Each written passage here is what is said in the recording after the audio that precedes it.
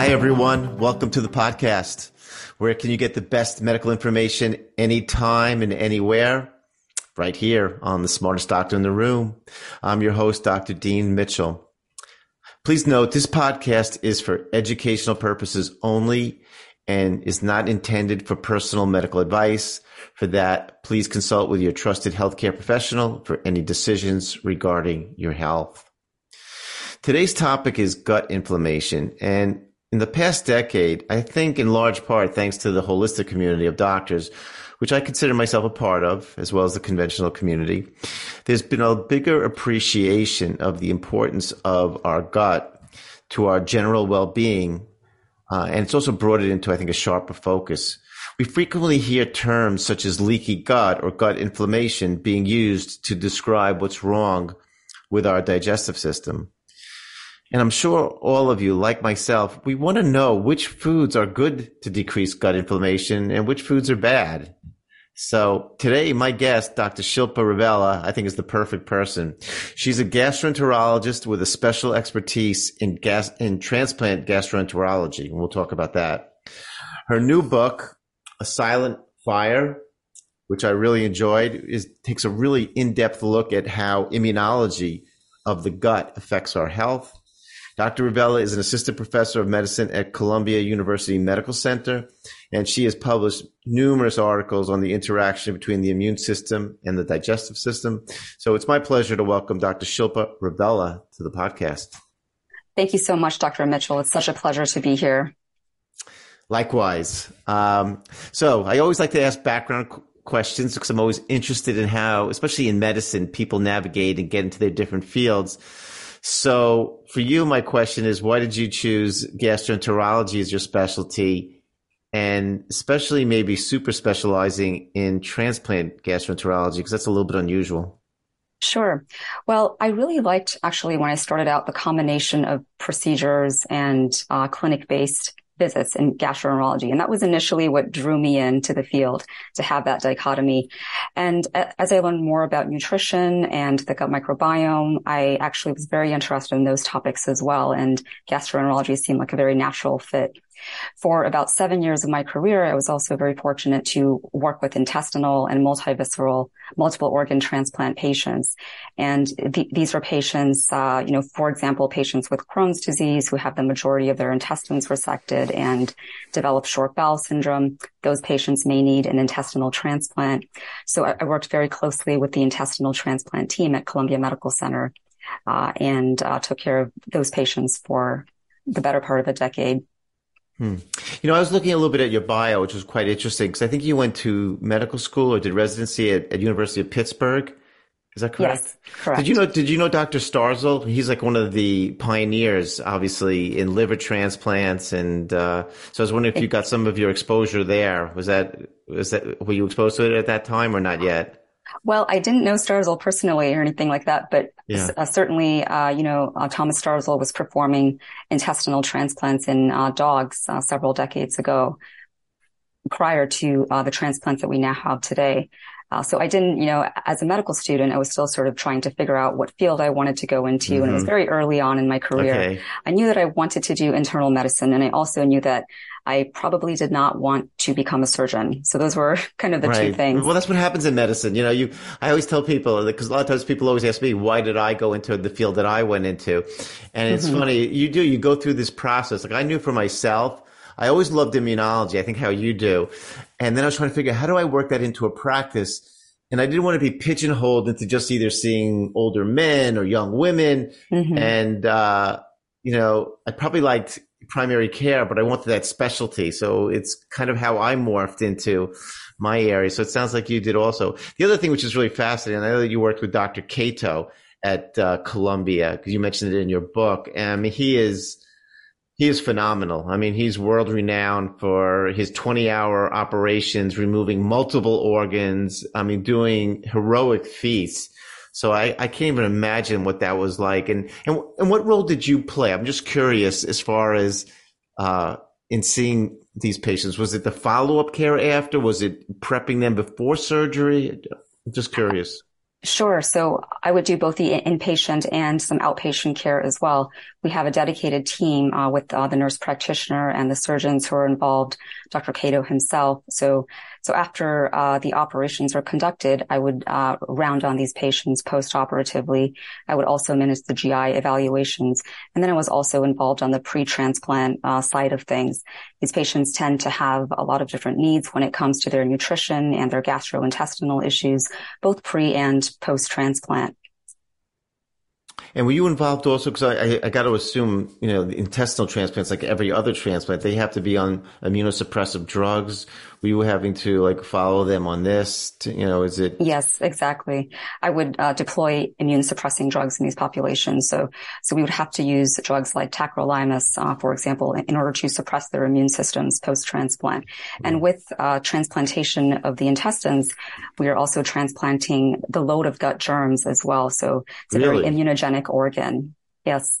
And how would you do that? Was that like with a fecal transplant type of thing or no? Well, just the commensal organisms that exist in the intestines. But where So would they unlike come other from? organs, Oh, from the other donor. organs? From the donor? Yes, Oh, exactly. wow. Wow. So Wow. unlike other organs that tend to be more sterile like the liver or the kidney, these organs are very highly immunogenic. So we do need to deploy greater amounts of immunosuppressive therapy for these patients. One of the things I tell my patients, because, my background in my fellowship training was in multiple things, was in immunology, infectious disease, and allergy. And a lot of times when I go through things with my patients, because I see a lot of patients with irritable bowel disease and issues that they're concerned, that's coming from their gut. And I tell them, when I trained back in the late 1980s, early 1990s, when we thought about the immune system, we only thought about the bone marrow, producing the B cells and the thymus producing the T cells. And I draw little pictures for my patients. And then I show them, and today we really know that the intestine, the small intestine, is a huge immune organ. And, I think it's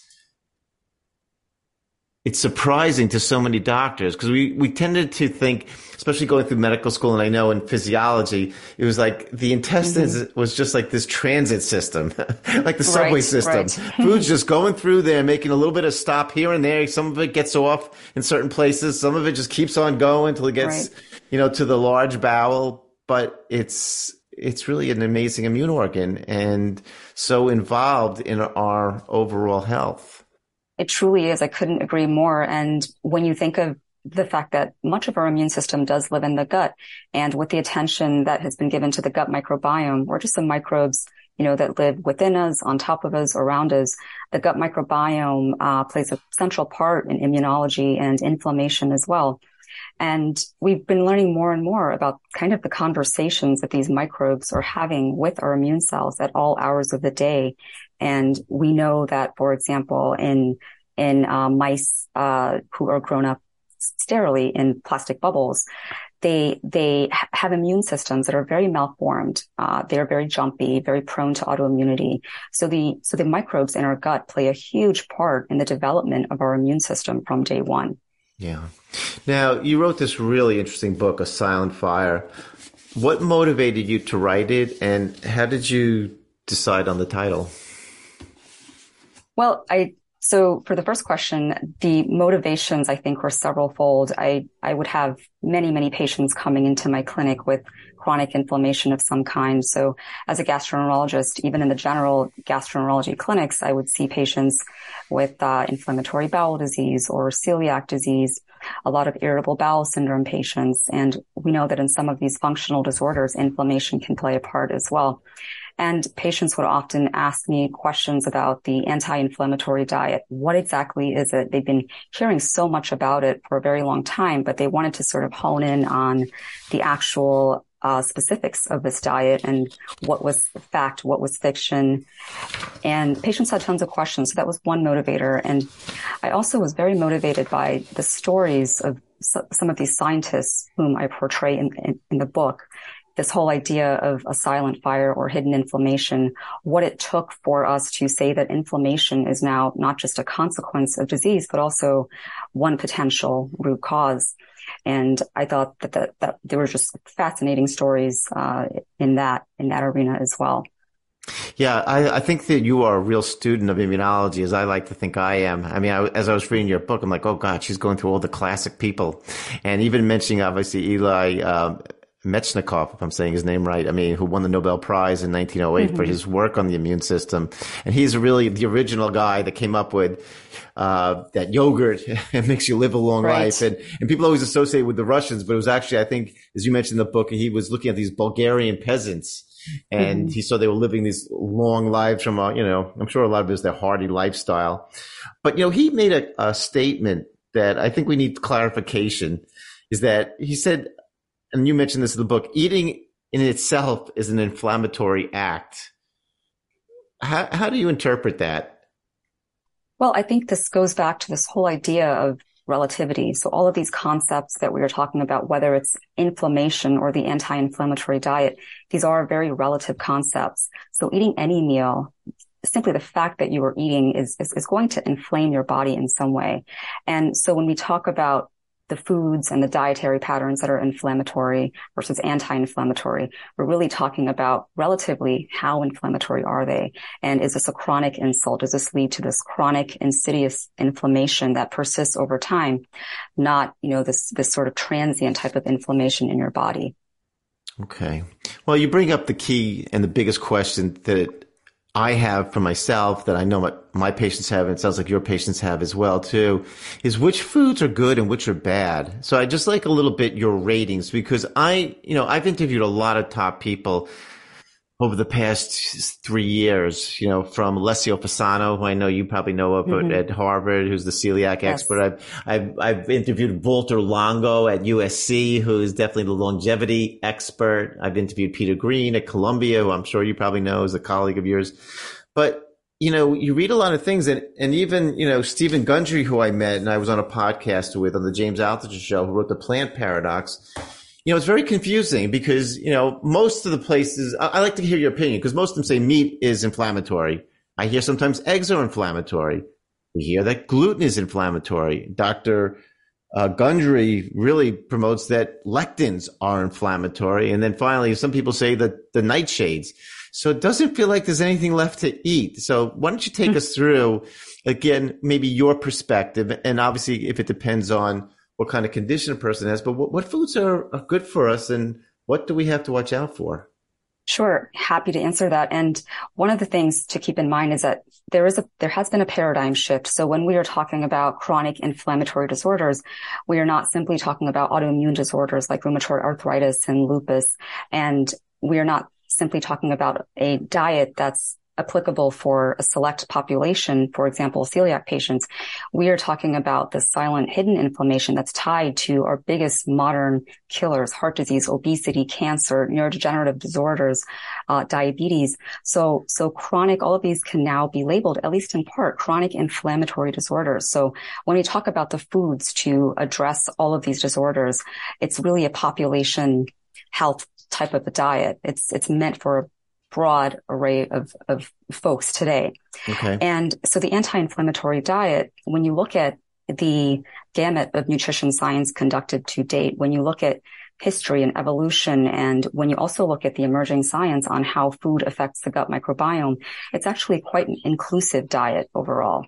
So while, there have been various iterations of the anti-inflammatory diet for many decades, and even prior to that, the anti-inflammatory diet, as we know it today, based on the latest evidence to date, we are including foods like beans and grains. We are including so-called nightshade vegetables. We're including those. Like So these eggplant. you're saying are good Correct. ones. Okay. These are all foods that are very healthful for us. They were a part of the traditional Mediterranean diet. They were what folks in rural Naples in the 1950s were eating when Ansel Keys first conducted his nutrition studies.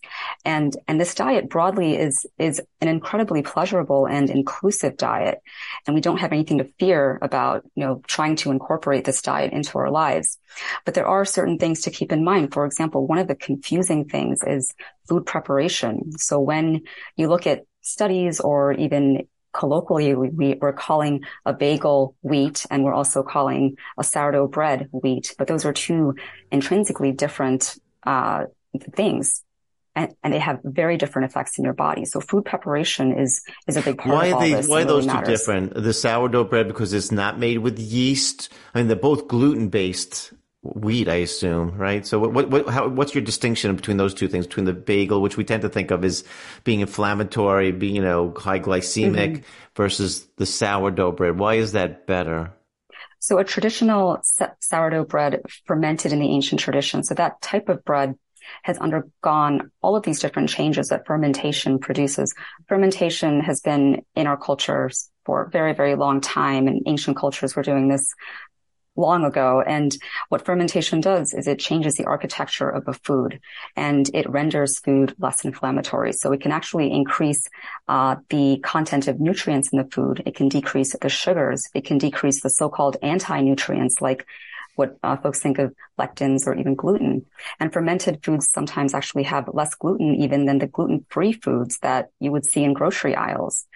So fermentation really does change not only the taste and the texture, but also the micronutrient and macronutrient quality of a food. So that piece is kind of missing sometimes when we talk about anti-inflammatory and inflammatory foods. What school do you fall into? And it's funny because interviewing Peter Green, I expected him to be this, anti-gluten warrior, and he was anything but. He was like, people who don't have celiac disease shouldn't fear gluten. Alessio Fasano, also with his Italian background and his charm, was like, it's not terrible, but, it does cause some leaky gut. I mean, he was really probably one of the originators of it. Where do you fall in as far as gluten, the breads, as far as being inflammatory, causing issues? Sure. I think, they're both wonderful researchers and scientists. And where I would fall, I think that the difference is that one, sometimes we talk about a population-wide diet. We talk about the anti-inflammatory diet for the population. And in that context, we do know that gluten-containing grains, whole grains, are very helpful for the immune system. Whole grains in many different trials, including randomized controlled trials, have been shown to lower markers of inflammation. And fermentation itself can also lower the levels of gluten in food. So gluten is not something that we should fear in that context. The majority of us should not fear gluten. Now, there is evidence in certain disorders for gluten avoidance. Most of us are familiar with avoiding gluten in celiac disease, but then there's also non-celiac wheat sensitivity, in which we may need to avoid gluten, maybe not as rigorously as we do need to avoid it in celiac disease, but non-celiac wheat sensitivity is also emerging, and folks do avoid gluten in that context. And then beyond that, there are maybe subsets of autoimmune disease where anecdotally folks have found some relief with avoiding gluten. But this is a very small portion of the population. When we look at population at large, we find that gluten is not a scary food. All right, that's good to know. I know that you mentioned in your book, I happen to like it a lot too, like farro, like the ancient grains, you say tend to be also relatively healthy. Is that correct? Absolutely. I think, we have so many different options beyond wheat, and there are so many different grains now on grocery shelves, even though we tend to focus on wheat. And a lot of these ancient grains, millet, buckwheat, farro, a lot of these ancient grains are especially adept at calming inflammation in the body. Really? What about rice? I mean, rice is eaten so much in the Asian world, obviously worldwide, I should say in Europe also. And, again, here it's taken as, it's a high glycemic food. It's probably inflammatory. I mean, again, that whole relationship between glycemic index and inflammation. Do you agree with that, or do you think there's really finer points to that?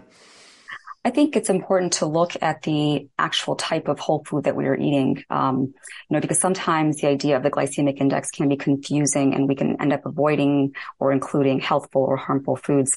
And when you look at the whole food, for example, taking rice into consideration, white rice, certainly is not as helpful as brown rice or different colored varieties of rice, red rice, black rice, because all of these whole grain types of foods, as we know, are very highly anti-inflammatory. So when I talk to patients, I often encourage them to try to minimize or stay away from the white rice, but try to incorporate some of these colorful rices as well, because as we know, the colorful foods are lot of the foods that we want to be eating. They have the most phytochemicals like the polyphenols, and those polyphenols are incredible for managing inflammation, and they're even metabolized by our gut germs. So I try to ask patients to focus on a variety of grains, and also within each grain category, variety of rices, rather than just sticking to what we know.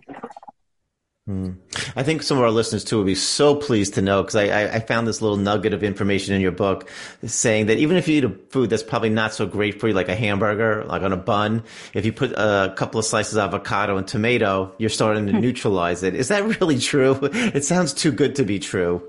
Well, it's not a panacea. Again, I think this is a journey, because I think a lot of folks, when they start out with a 100% Western diet and try overnight to go to, a high plant-based diet, there are physiologic changes happening in their body, and there are symptoms that they can be having. And it's hard to go from 0 to 100 overnight. Yeah. And so it's a process. And as you go along that process, you find that, yes, there are some benefits, to eating these foods, even in the context of eating other foods that we may think of as more inflammatory, like the modern meats and dairies that we have today. So it's really, I think, not about labeling the diet or punishing yourself in any way, but really understanding that this is a process. And hey, these foods, even if you eat as much of them as you possibly can eat during the course of your day, on some level, every step you make counts, so every step you make. But you actually said though that counts. You think that even something like an avocado on, a hamburger, again, you're getting,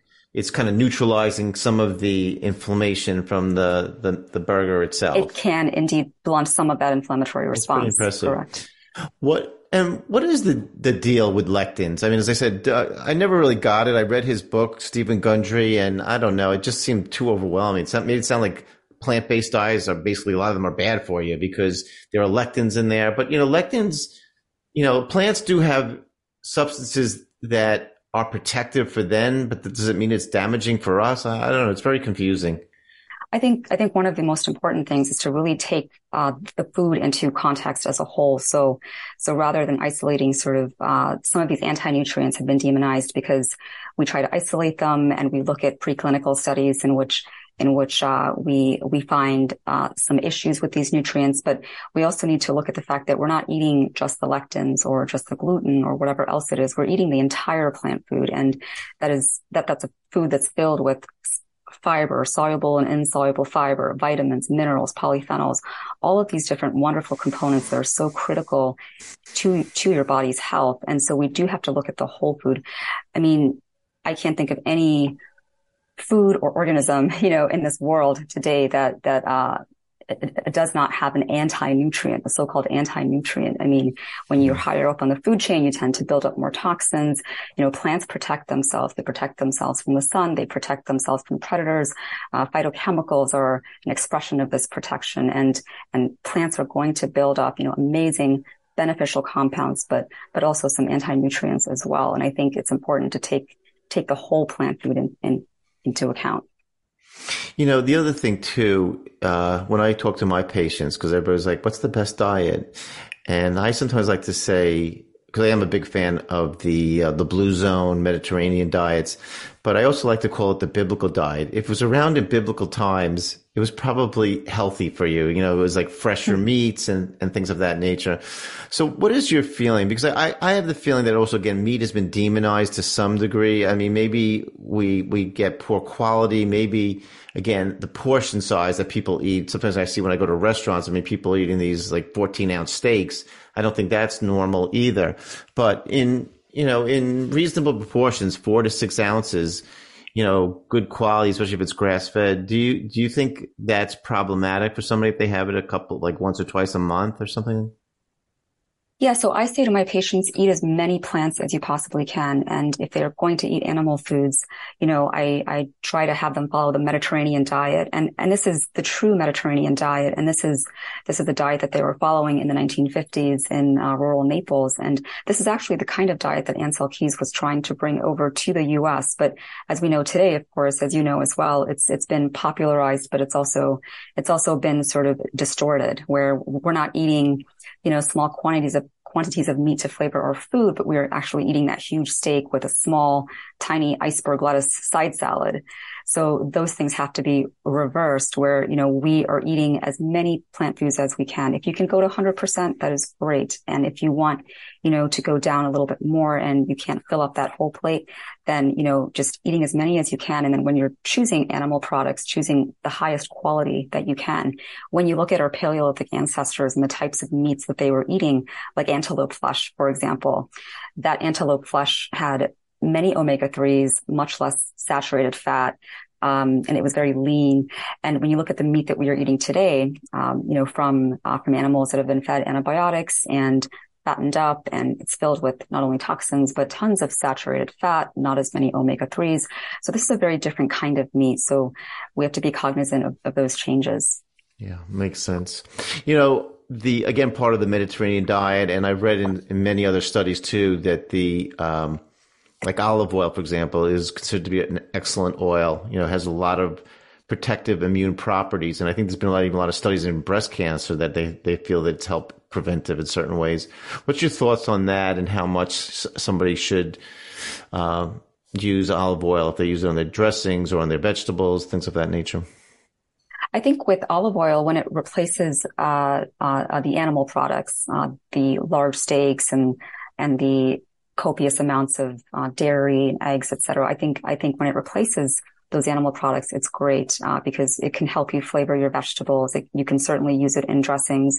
You can use it in your cooking, and the medical literature has supported this type of oil over others in general. And it was a traditional oil that was used in the Mediterranean diet. So I think in reasonable amounts, certainly if folks want to use olive oil, that could be a step in the right direction from eating too many animal foods, and particularly processed animal foods.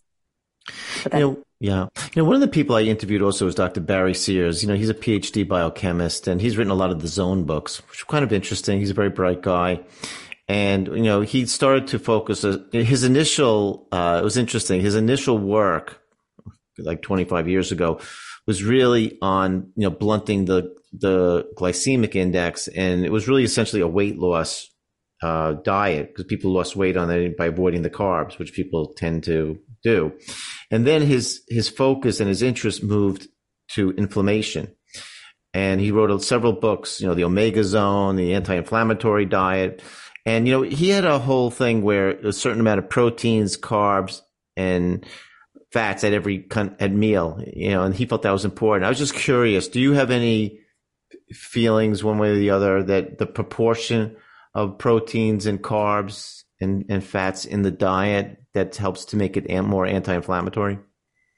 I think we know there are two particular dietary patterns that I do describe in the book quite specifically. And one is the Mediterranean diet, which was, copious amounts of plant foods, very minimal amounts of animal foods. And then also in some cases, maybe, about close to even a third of calories as fat. And a lot of it was from plant fats. And, I think the type of fat that you eat is very, very important. When you look at fat from animal products versus the fat from plants, such as nuts, seeds, and avocados, I think those are two very, very different types of fats with very different effects in your body. So I think focusing on the type of fat that you eat, and then also I think being mindful of the fact that we are not, trying to promote a high fat diet where you're eating all fat and then giving up all your carbs, because we know, from large scale studies that those carbs, the whole grains, the beans, those things from a population health standpoint are so important for us. So that's one thing to keep in mind. And when you look at the Okinawan diet is very low in fat. So that diet, lots and lots of purple potatoes, lots of fruits and vegetables and whole grains and beans again, but very little oil even. Really? So we know that different types of diets can actually be quite good for us. So I almost like focusing on not the labels, but kind of what you're actually eating in the diet, what you're eating the most of. And that can come with, lower fat, a little bit of higher fat.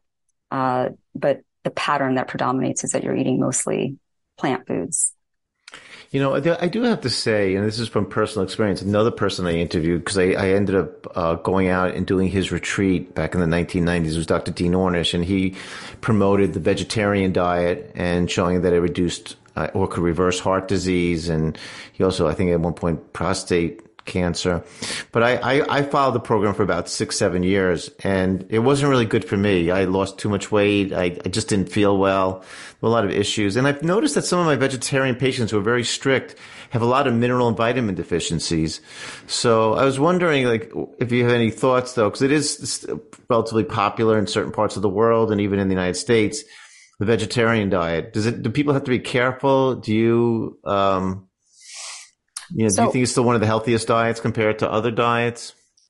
I absolutely think that a diet that's high in whole plant foods is one of the healthiest diet. In fact, I think it could be quite the opposite, where if you're saturating your body with, tons of modern animal foods, you may actually, you will have many, many deficiencies, not only vitamin and mineral deficiencies, but also deficiencies of things that we are not so accustomed to evaluating, like polyphenols, for example.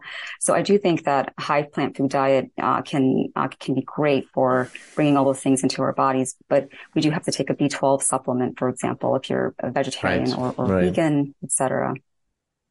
Do you have any preference? Patients ask me all the time also too, Dr. Mitchell, what's the best probiotic, and et cetera.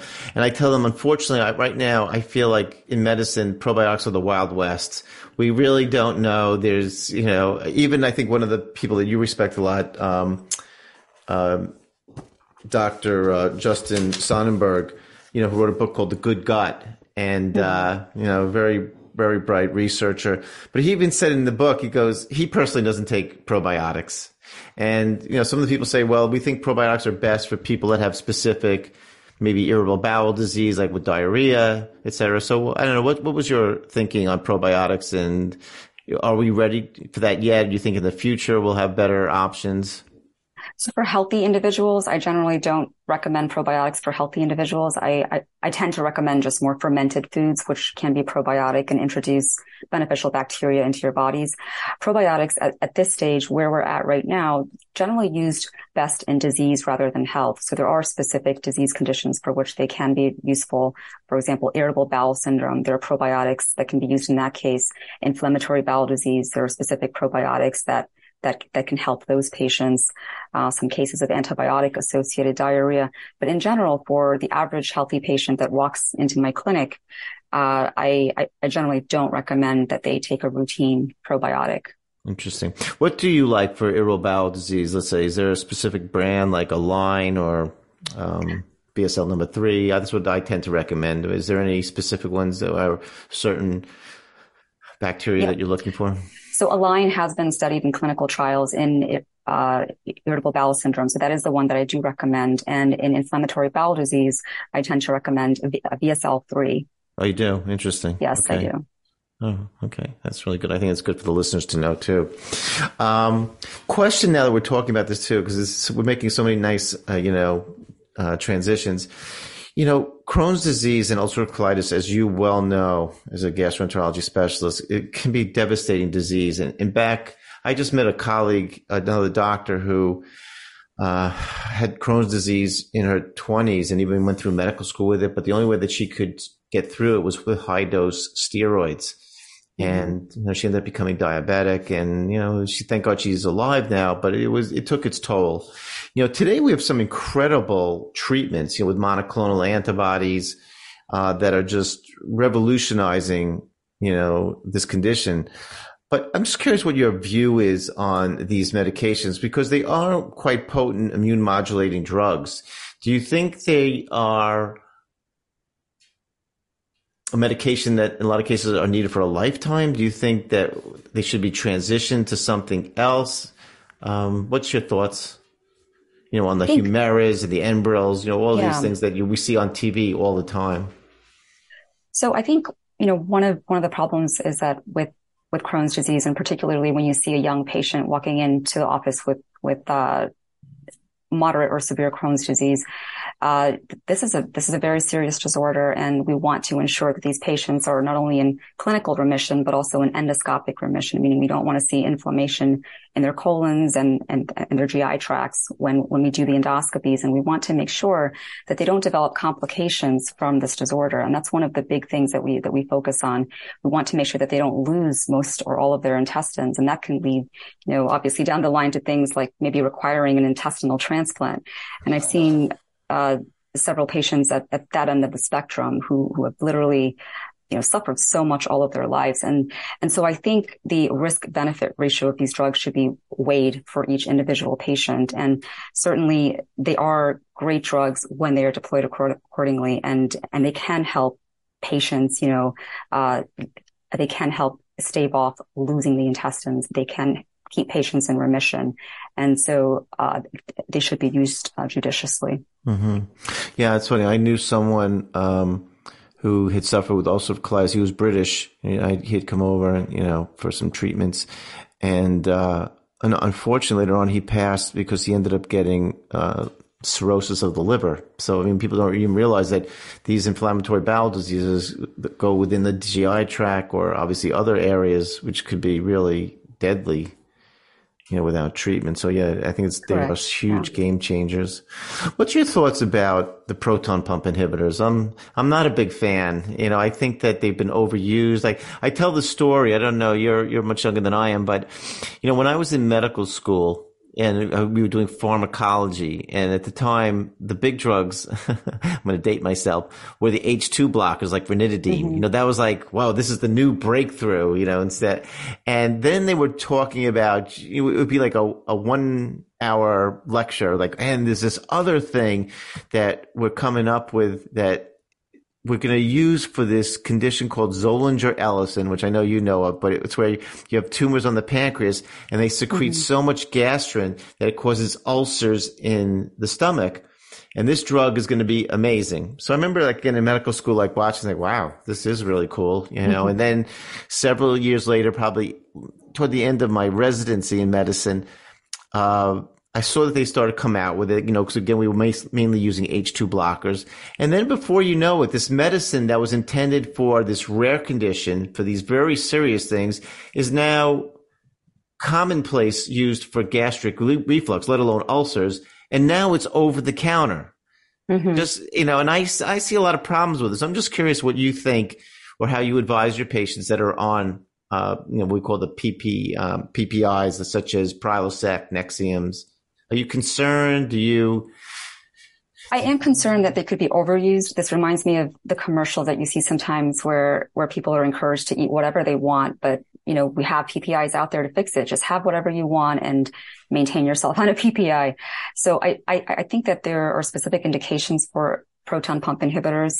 They can be essential, in healing ulcers and in different clinical contexts, but we do tend to overuse them in the modern age.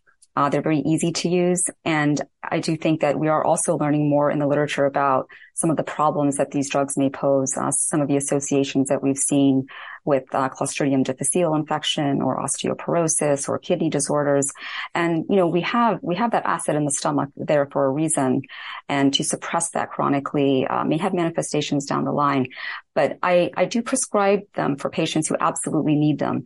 That means that if I have gone through all of the dietary and lifestyle advice and patients are maximizing that arm of treatment and they simply cannot find relief, they can be prescribed the lowest dose of a proton pump inhibitor that will help them. But I think there are a lot of cases in which you find that they're being used all the time. So oftentimes I'll try to bring patients down and off the proton pump inhibitor. I just did a podcast, a solo one, where I talked to patients and I said, the most dangerous medications in your medicine cabinet a lot of times are the over-the-counter medications, because patients just can take it at will without being under the supervision of a doctor and could be masking some things or not realizing the side effects of taking something long term. So that's where my concern comes in. My question for you also, I get a lot of patients that always ask me about stool analysis, and I don't really do very much because I found it very limiting. The only things when I see one of those stool analysis by like a company, Genova, I look to see if there's what's called an elevated calprotectin, which I'm sure you're familiar with. Has been associated with, I think it's Crohn's or inflammatory bowel disease. But other than that, I don't know, the butyrate levels, the bifidobacter levels, and some of these things, they don't really mean a lot to me. Do you use stool analysis, in any which way to guide you on how to, take care of patients? I generally don't recommend it for my patients. Patients will come in and they purchase these expensive stool kits from Amazon that will tell them what strains of bacteria they have in their gut and how to optimize that. And generally, I say you're probably wasting your money. We are just not there yet with the science and understanding how these types of tests can actually change our clinical management and our advice to patients. Yeah. You know what I find very exciting, though, is the breath testing. I'm sure, again, you're familiar with the small intestinal bacterial overgrowth like SIBO and H. pylori. So it's kind of fascinating how capturing the breath can help analyze what's going on with the patient's digestive system. Do you see that as a potential future area?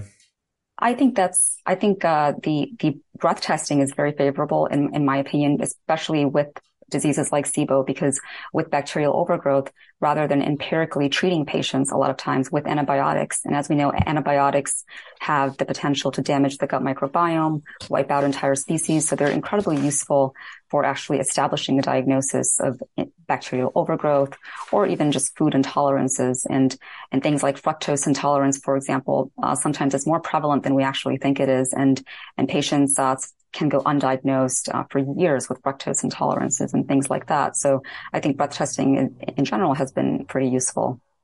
One of the things that I see in my practice, and I really have it under the guise of immunology, is that I unfortunately see a lot of patients with, I would call it gut dysbiosis from overuse of antibiotics. And I see that in the cases of where even young people who've been on tetracycline or doxycycline for acne for a year or two. I've seen it on patients that have gotten long courses of those medications for Lyme disease. And they tend to get what I find is a dysbiosis. There's a doctor in Georgia, Satish Rao, who's talked about what he calls SIFO, small intestinal fungal overgrowth, where they're finding yeast overgrowing in their system. And I a lot of times will use antifungal medications to try to rebalance their system. I was just curious, again, the kind of patients that you're seeing, especially transplant patients, who are immune suppressed. Do you need to ever use antifungals to rebalance them or to control what's going on? Well, I do know with the specific populations that I have cared for, in the past, patients, short bowel syndrome patients who may or may not need an intestinal transplant. Sometimes those patients are so sick from, frequent line infections. They're on TPN, for example. And, I've used antifungals, prophylactically in those contexts as well, but more to prevent, bloodstream infections in these patients, which can be very, very dangerous for them. And even post-transplant, because they are immunosuppressed, we want to make sure that we keep a close eye on any brewing infections. Okay. That's really interesting. All right. So I'm going to put you on the spot here as we're finishing up. What is your anti-inflammatory diet, your personal one? And I ask my patients all the time, what's your breakfast, lunch, and dinner? So I'm just curious, what is Dr. Ravella's a typical meal in Hawaii where you are now? Sure. Well, I think one of the great things about Hilo is that we find so many different fruits everywhere. I mean, you go to the farmer's market and, we find all of these different varieties of papayas and bananas, and we have these apple bananas that are kind of smaller and sweeter even than the typical bananas that you would find on mainland. But one of the true joys has been just to see the diversity of produce here, and I try to incorporate that into my daily diet whenever I can. So lots and lots of fresh fruits, lots of vegetables. And you can just, go to the farmer's market again, take a bunch of vegetables and cook it in a million different ways. Legumes are a cornerstone as well, just very simple soups. And traditionally, my family cooks dal, which is like a lentil soup, and you can make it in 20 different ways, and fermentation of foods as well. So just like the fermented sourdough, there are fermented foods in all different cultures. And I grew up eating a fermented kind of lentil patty that my mother used to make and called it dosa. And And that's been very interesting as well for anti-inflammatory standpoint. I think this is great advice for our listeners. Dr. Ravella, thank you. I want to thank you for taking the time to do the podcast. I know you're super busy doing a lot of great work in Hawaii. As you mentioned, you're working in a rural health area and, then you come back to New York and work in the super academic Columbia Presbyterian, which is where I trained, and it's just a great place. I highly recommend your book to anybody that really wants to understand the microbiome and gut immunology. Is there anywhere else our listeners can go to follow more of your work? Sure. If you just go to www.shilparavella.com, it's just my name. I have a blog on that site, and I have some tips and some posts that I write about various disorders on that site. Mm-hmm. Do you think a cookbook's coming out after the Silent Fire, or are you not up for that yet? I'm not sure. We'll see. All right. Thanks so much.